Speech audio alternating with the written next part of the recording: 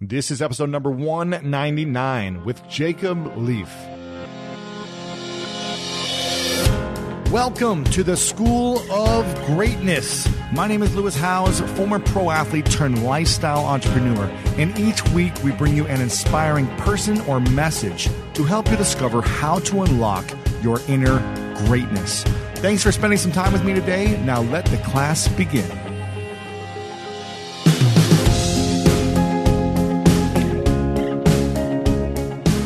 Welcome everyone to today's episode, a very special episode with a guy by the name of Jacob Lief, who has dedicated the last 15 years of his life to serving people and to serving a specific community to change their entire mindset, their entire process, their entire way of living, to have it all in life, to improve their lifestyle in a place where poverty is extreme, to improve their education process, to improve the way people feel about themselves.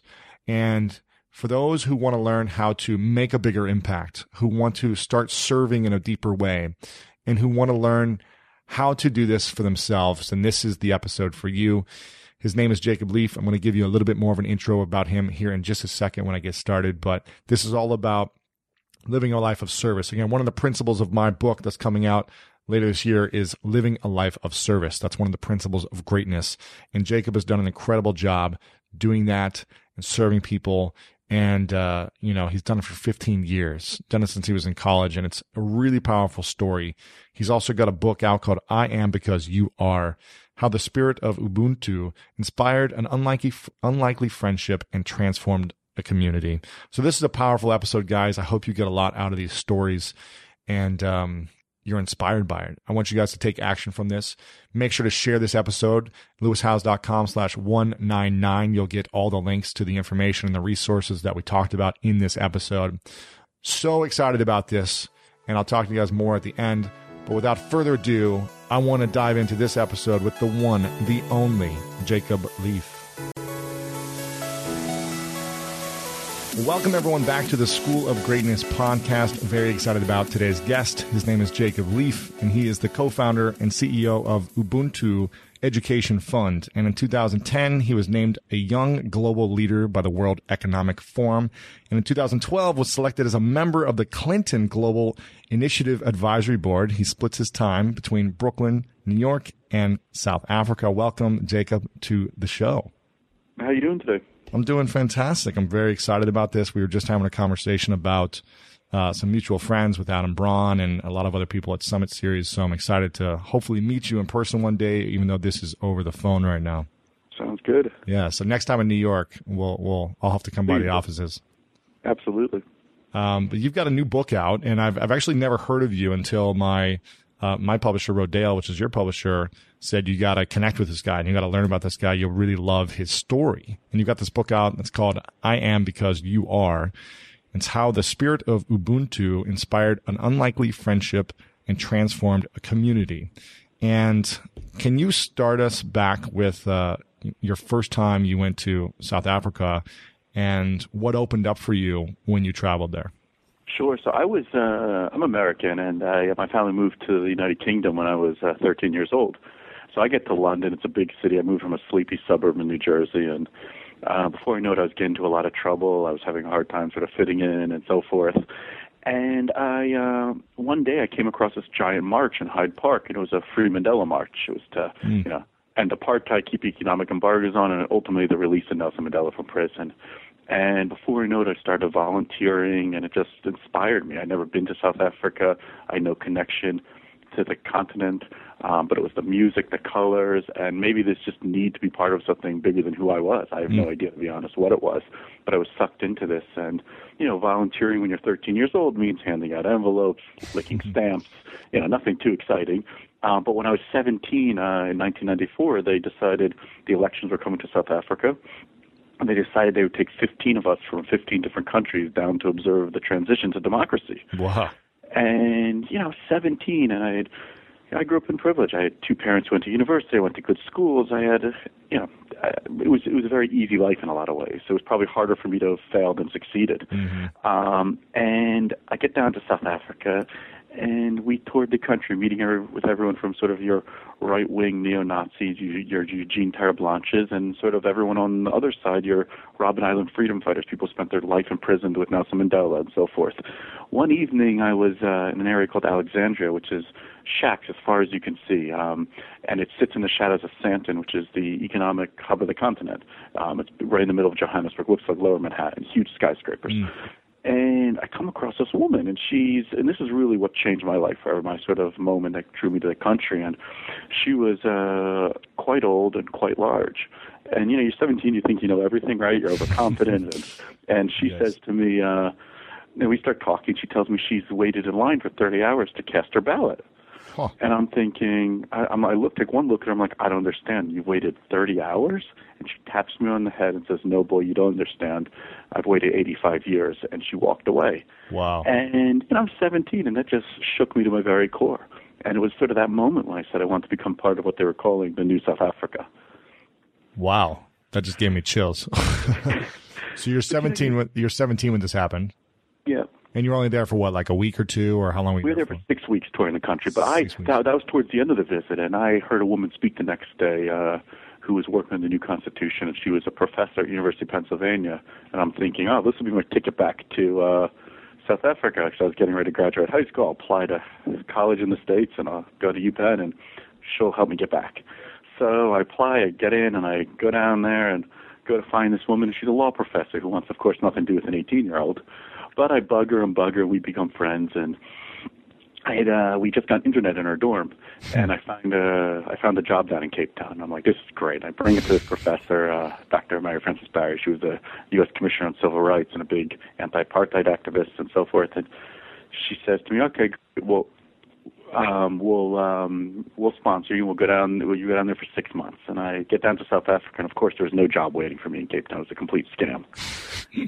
And I'm thinking, God, I can't call this woman and tell her this. What am I going to do? And so I left Cape Town that evening, and I got on a train, and I didn't really know where I was going. About 18 hours into this train ride, a guy convinced me to get off in a place called Port Elizabeth, South Africa. And Port Elizabeth, I like to say, it's an industrial port town on the Indian Ocean side. It's one of these places you leave, you don't go to. It's I hope not to offend anyone. It's sort of like a Detroit of South Africa. Oh man, okay. And he convinces me to get off there and come into the townships with him and have a beer. Now the townships, this is 3 years after the end of apartheid. I'm a white guy. I symbolize everything wrong in the country, and this guy's a black South African teacher, but I'm up for an adventure, and I was 19 years old, 20 years old, and so I go with him, and we go into this. He calls it a tavern. It looks like a shack to me. And as scene in the movies, everything goes quiet. Everyone looks at me, and music stops. No way. I'm thinking I'm going to get killed tonight. That's what I thought, right? And at the corner of the room, one guy motions me over, and it's this guy Banks Guacamole. And Banks says to me, we start talking. We have a bunch of beers. And at this time, I was an entrepreneur, but I had nothing to do with education or social anything. Really. And he says to me, I'm a school teacher. Why don't you come work in my school? And I said, okay. I needed a job. I said, but I need a place to live. And he said, why don't you come move with my family then? So that night I moved in with his family. No way. I spent months living in this community. And, these communities have all the poverty that's, it's as poor as any community in the world. I don't like to compare poverties, one place to another, but yes, 90% unemployment. There's rampant abuse. One in three of the girls that we work with today are raped by the age of 18. It's very a violent place. But it was also, I probably overly romanticized it, right? Because in the back of my mind, I knew I could always leave.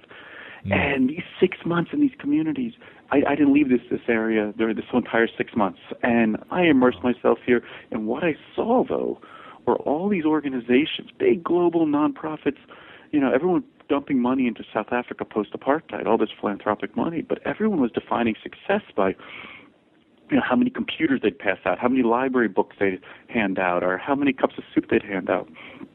And I kept looking at these little kids who'd been abused or living in these shacks, and I'm thinking, how is a cup of soup and a wind-up computer going to change your life? It's not how I got to where I was. And I just kept thinking of how much was invested in my life.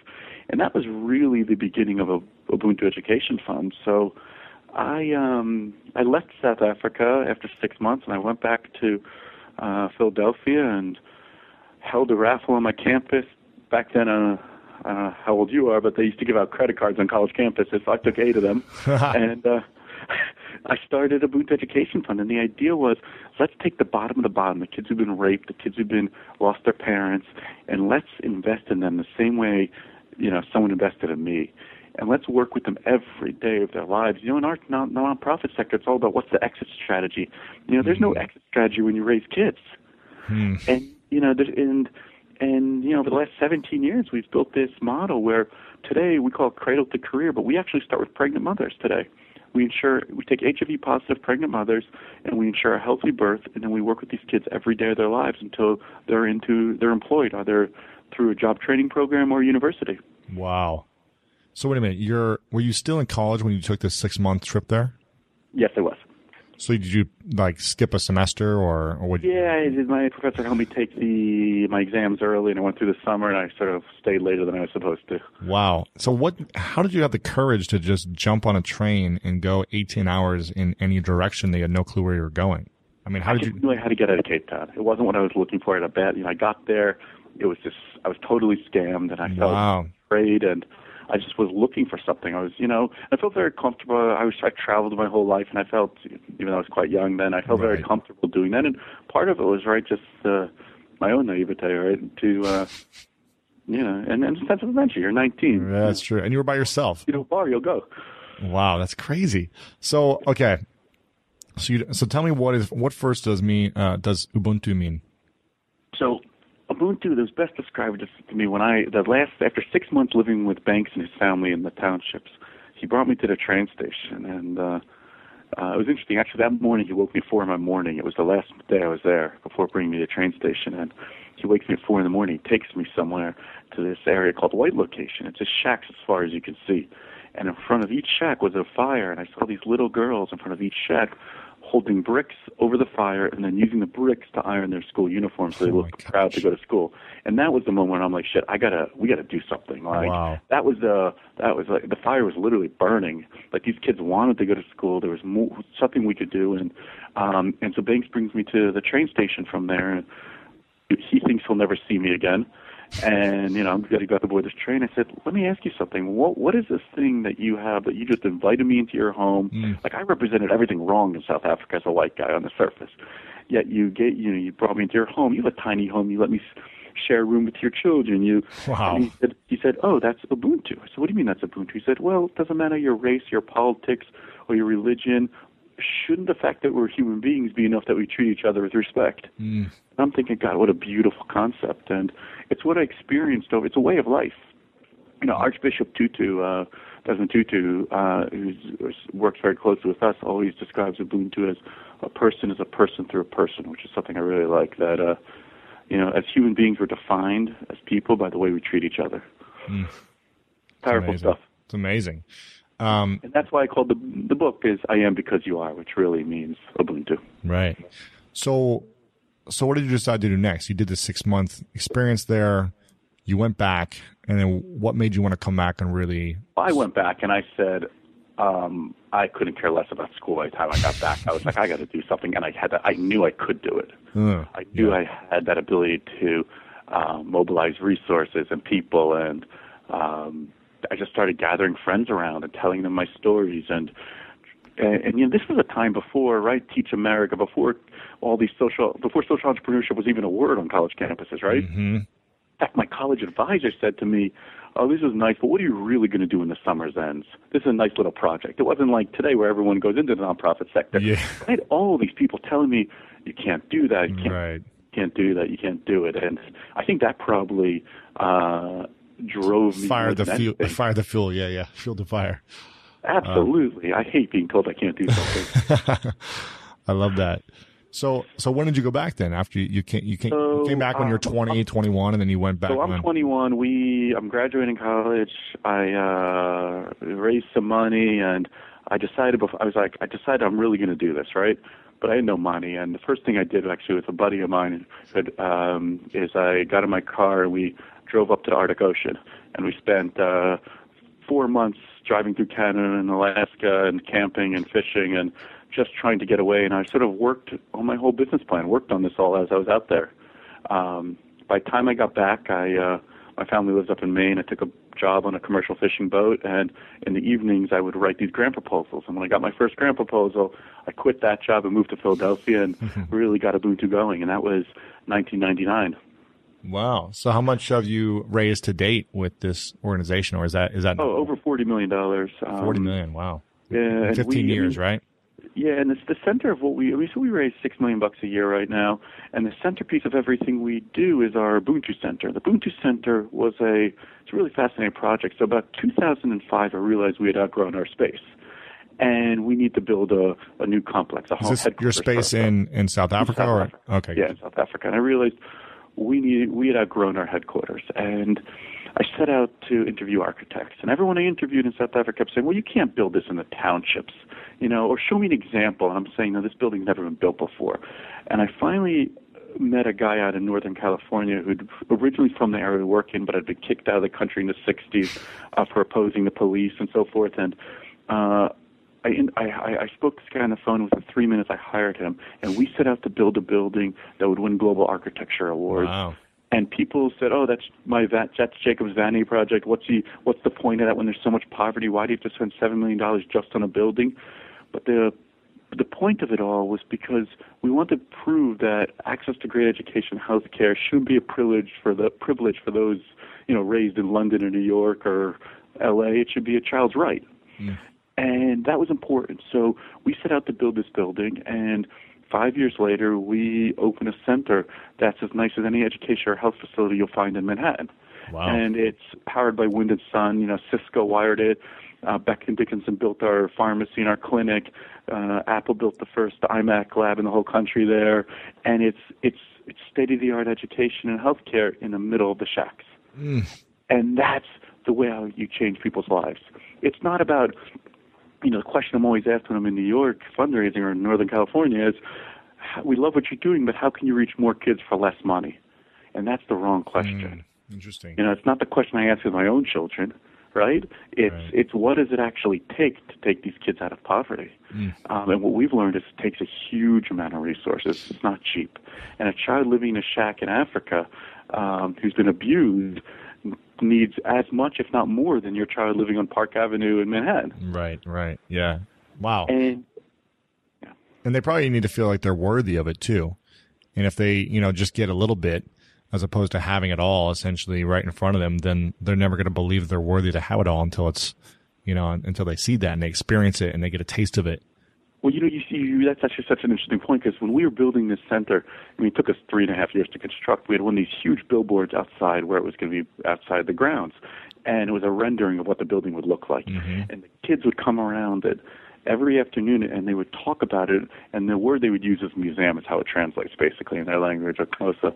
And they would say that, why aren't you building this in town? Town meaning the other, because they felt it didn't belong in their community. It was too nice. Mm. And that's why we had feelings of inferiority is one of the greatest legacies of apartheid. Yeah. That I don't belong, and we needed to build this. And sure. The people who criticized us are from the funding community. Why would you spend that much money when there's so much poverty? Are the same people who send their kids to $50,000 a year exactly. elementary schools. Exactly. And it's okay, and I'm dealing with the good people here. Right. Exactly. Wow. So what does it all include in this center? Healthcare, schools, what's included? Psychosocial support, emotional, you name it. We do it. Everything from right now our high school girls are building a robot in the robotics program. We've got, kids doing a yearbook in the, computer lab. We've got an early childhood program that's on par with anything you find anywhere. And our whole model's about we're not about geographical expansion. Scale for us isn't about more locations across different regions. It's about how deep do you have to go into one child's life to change it. So we've got 2,000 children in our program, ranging from zero or in the mother's womb all the way through to, university and into employment. And if we can take 2,000 children who would have otherwise gone down a life of whether it's crime, survival, who knows, right? Mm-hmm. And get them into employment, we'll have changed the world. Wow. And so my passion is about how do we challenge people to think differently about philanthropy, and not just say it's about reaching more and more kids, because what we're doing is we're reaching them with a cup of soup, as opposed to reaching less kids and actually changing their lives. Mm-hmm. Right. That makes sense. So and this is so fascinating, do you build schools as well, or is it just a center that has like all these different programs there, or do you work with the whole community, or how does it work? We work with the whole community. We work in a 7-kilometer zone. We don't actually build. We have schooling from 0 to 5, and then we have after school and weekend and so forth. And programs. then at 5 years old, we put the kids back into public schools. And then so it's more of like an after school program, a healthcare center, an educational learning center where they can continue to come in and get additional support. What they need. But also the glue of it all is, and what people don't realize, it's a kid, no matter how good your school is or your center in our cases, the child will always spend more time at home, right? Mm-hmm. So if you're investing in a kid in math and science and education and then sending them home to an environment where they're being abused or there's no roof or there's no food, it's not going to work. It's a bad investment. And I hate to be that guy, but that's just the truth. So much of what we do is what we call household stability. Go into the child's home, stabilize it. Make sure the young mother's getting what she needs. Because we found that once the mother dies, the house becomes destabilized, right? And that's where kids move into transactional sex or crime for survival. One of my favorite parts about my job is that I get the opportunity to travel a lot. And in fact, I'm recording this right now while I'm in Mexico. And actually, I was thinking about something that I wanted to share because I get a lot of questions from so many people about different side hustle ideas. So here's one for those of you out there that are on the go a lot like I am, or traveling a lot. When you're staying in your Airbnb on your trips, have you ever thought about how you could be making extra money by hosting through Airbnb while your home is vacant? If you're interested in an extra stream of income, Airbnb hosting is an easy place to start, and it's like giving your home some company while you're away. Your home might be worth more than you think. Find out how much at airbnb.com/host. And keeping a young mother alive is 65% of the battle. Wow. So how do you go and support these homes, or how do you go into these homes? Do you have locals, or? We have family support specialists on our team who go out there into the home. We analyze what's happening in the home. We make sure there's a roof that's not leaking. There's electricity. There's HIV drugs available for young mothers. Basically anything they need. And what we always say, our slogan, internally is, we believe our children deserve what children all around the world deserve, and that's everything. Sure, yeah, having it all. And you need it all. And that's the truth. And you know what? We don't talk enough about, and this is why I wrote the book more than anything, is how much of this doesn't work. This is really tough work. It is. Most of what we do, most of what everyone else does in this sector doesn't work, and that's okay. And we need to create an environment where it allows groups like us, like Adam and Pets for Promise, to talk honestly about what's not working without fear of losing funding or people criticizing us. Because that's the only. There's no. If we were all doing half of what we said that we were doing, there'd be no poverty in the world. Right. And we need just allow. And it's an effort not just from the nonprofit organizations, but also from the funding community to come together and say, failure is okay. Risk is, it really is okay. You got to Northern California, everyone's running around talking about all their startups that never made it, that failed, right? Right. You in the nonprofit world, you get a summit series, not one person there will talk about a nonprofit endeavor they did that wasn't successful. Mm-hmm. Why is that? I don't know.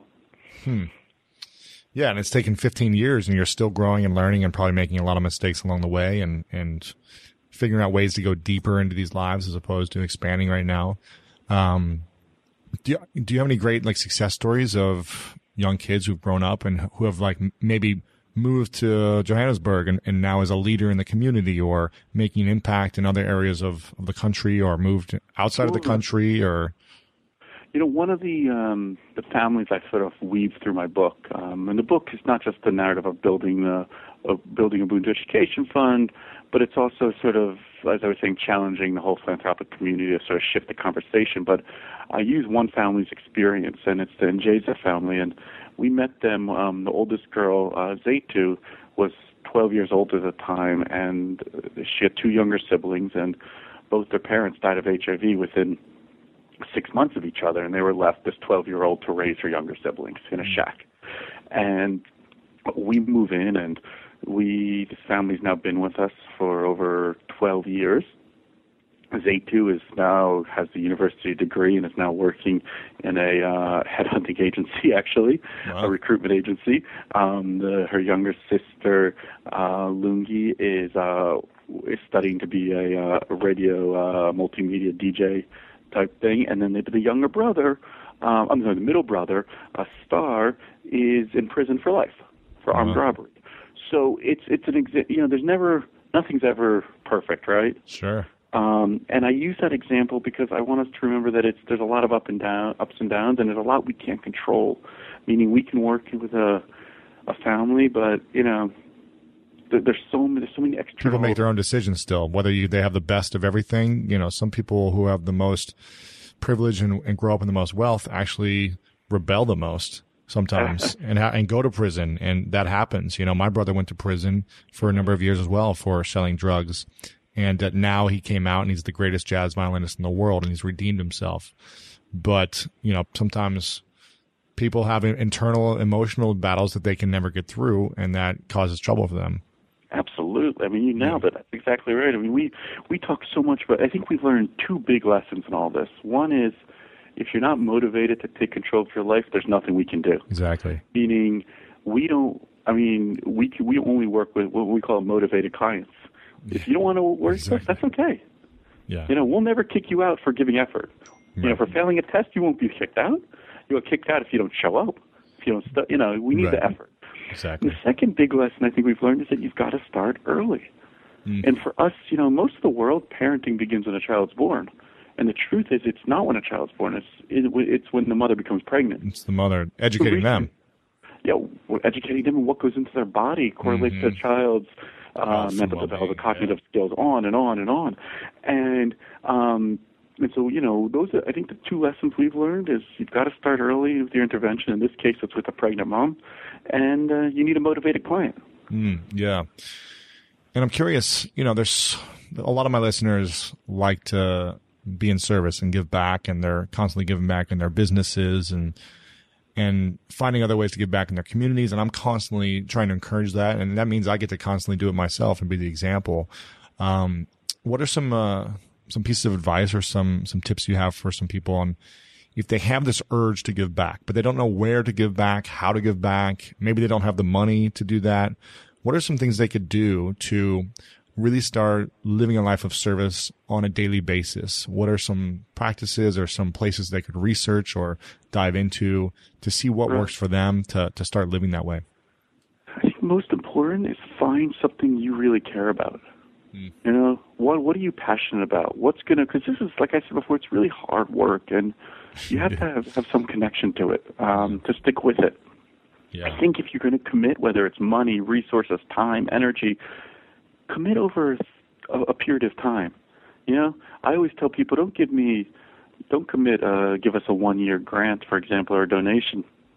I can't raise a child in a 12-month grant cycle, right?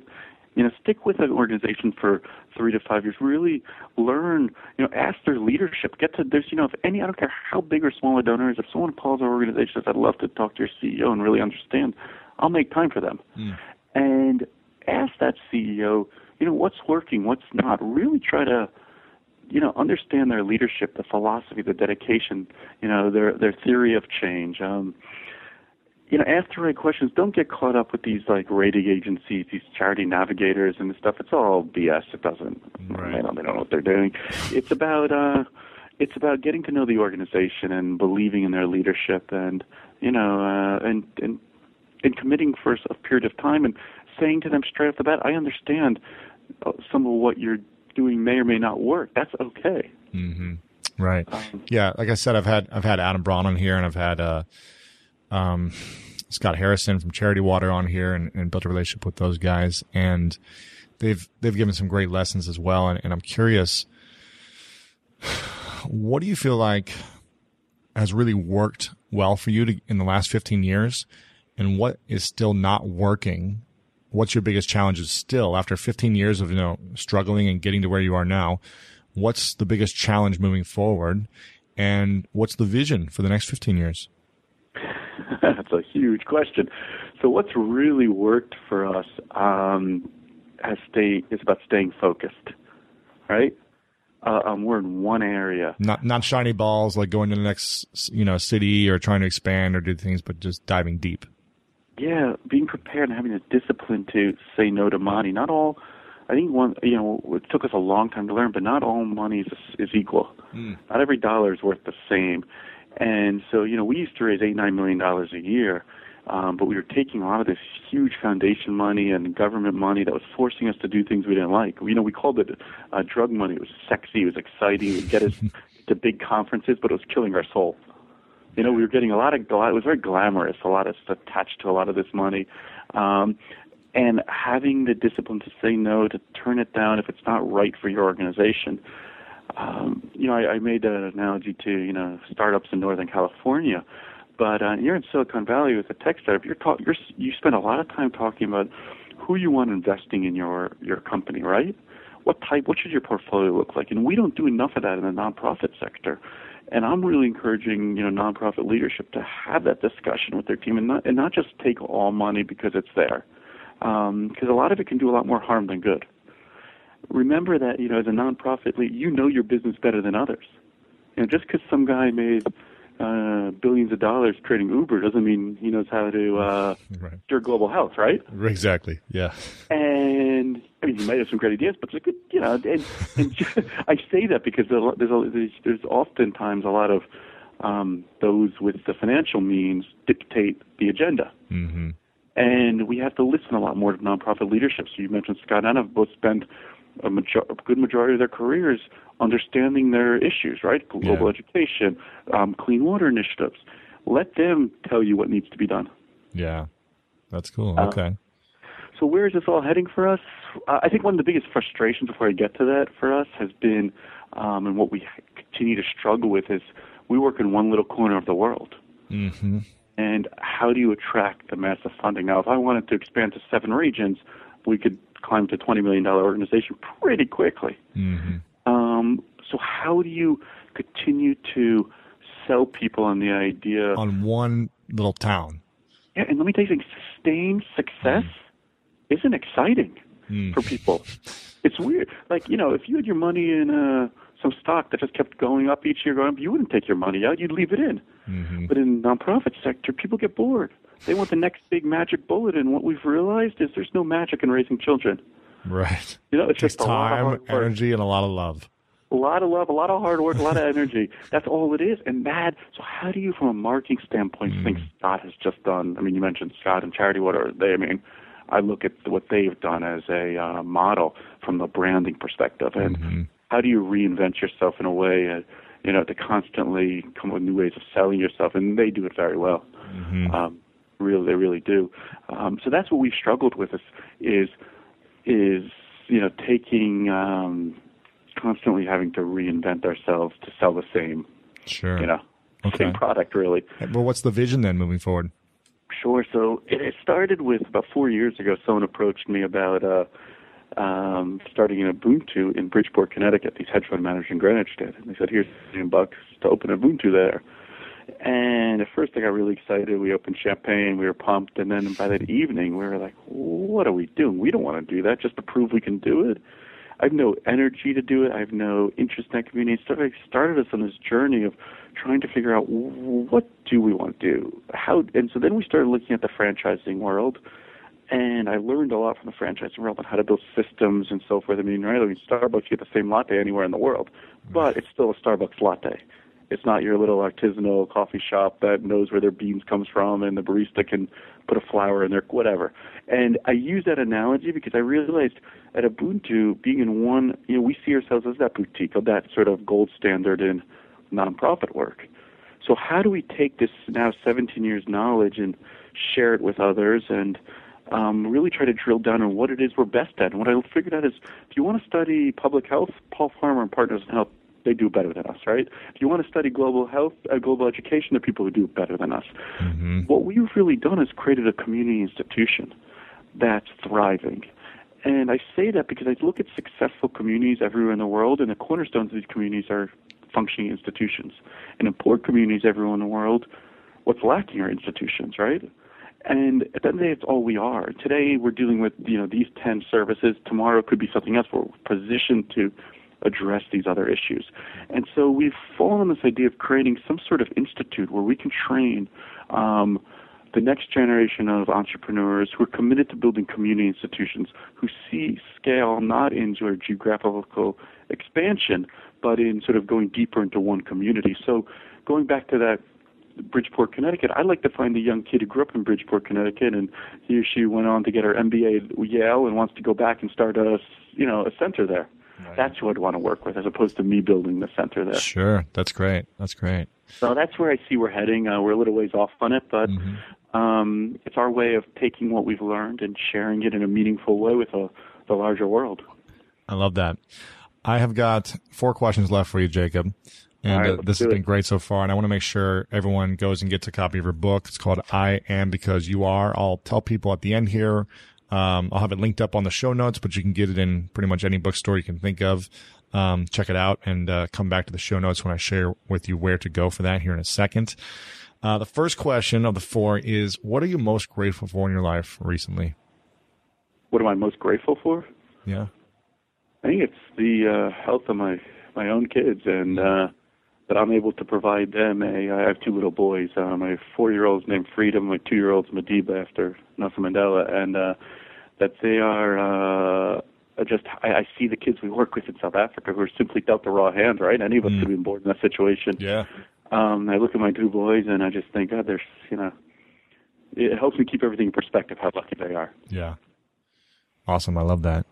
And the second question is, if you could, from all the lessons you've learned, all your travel, the work you've done in South Africa, everywhere you've lived, all the people you've served and helped, if you could distill down to 3 lessons that you've learned so far in your life, that you would share with the world as the 3 things, are the biggest lessons to life, what would those 3 truths be about life? I think one is make sure you love, right? It's this idea of Ubuntu. This live your life by loving those around you. This idea of Ubuntu has just changed my life so much. This idea that, we're defined by the way we interact with one another.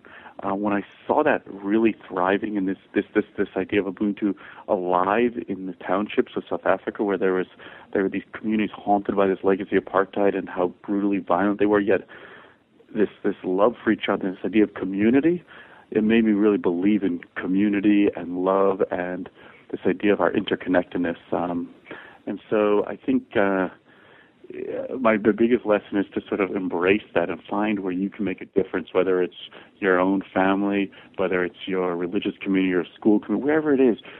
We're here for such a short time. Make sure you're making the world a better place and not just take from it.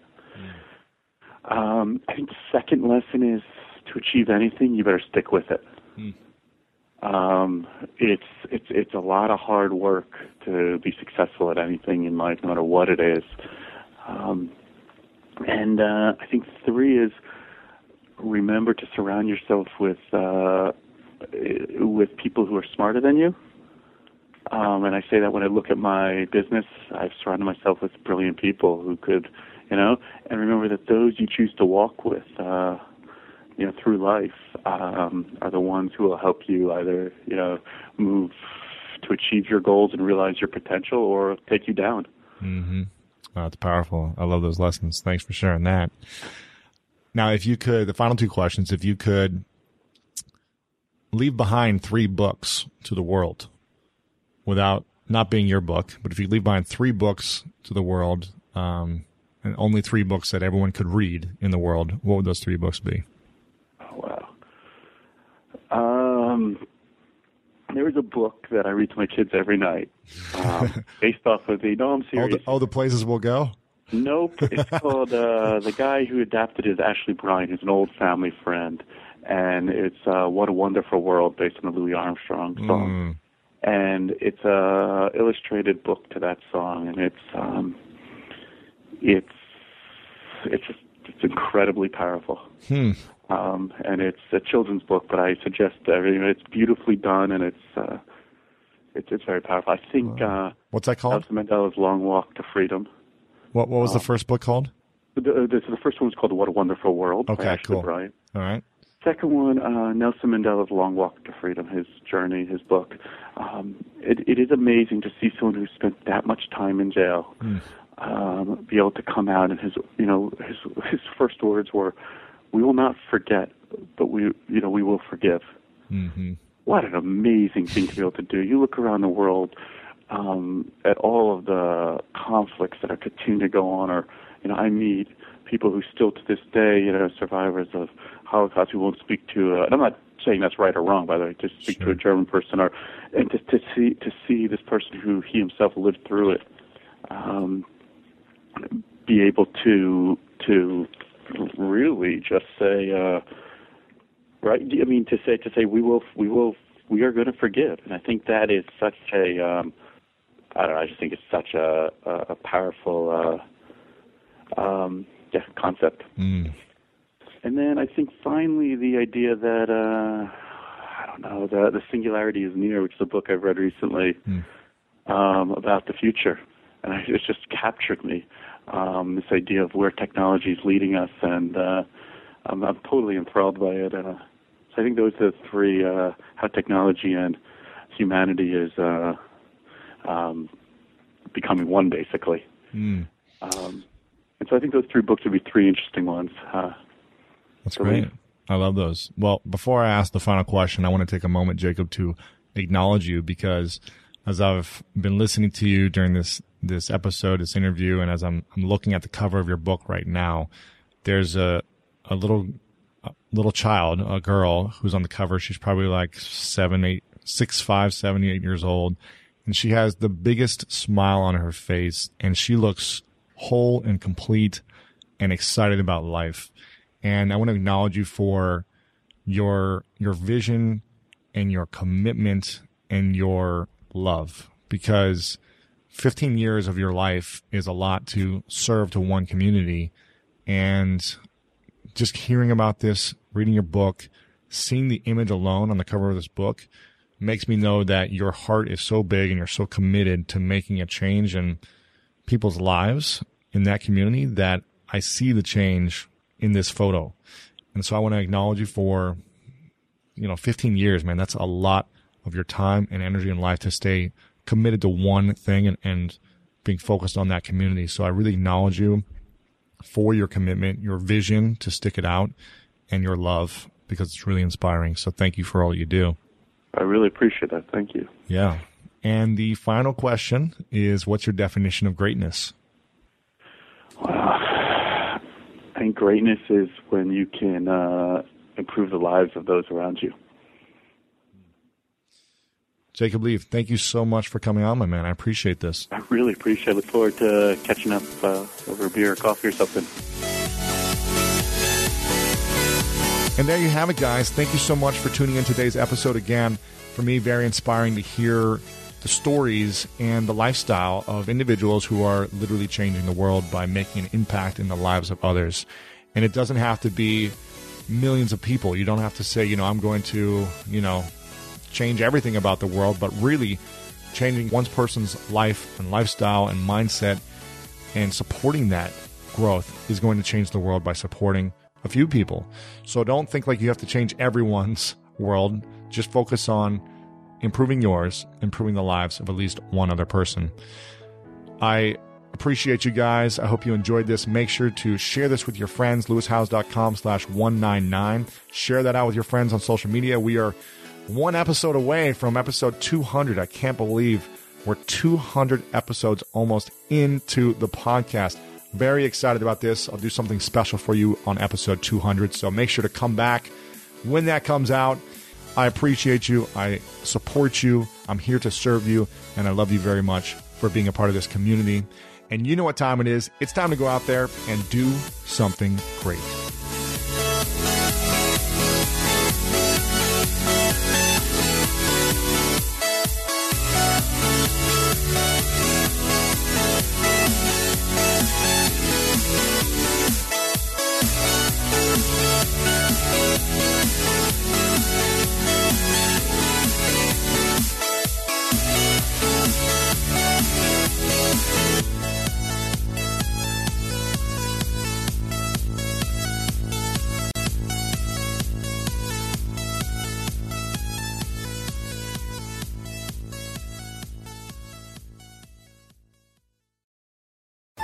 At Metro, get an iPhone 12 with 5G and a dual camera system for $99.99. Take amazing pictures and share them instantly. And don't put up with life's yada yada. Yada yada. Like photo bombers. Zoom, crop out, Yada yada. and bye. You don't take yada yada in life, don't take yada yada from your wireless provider.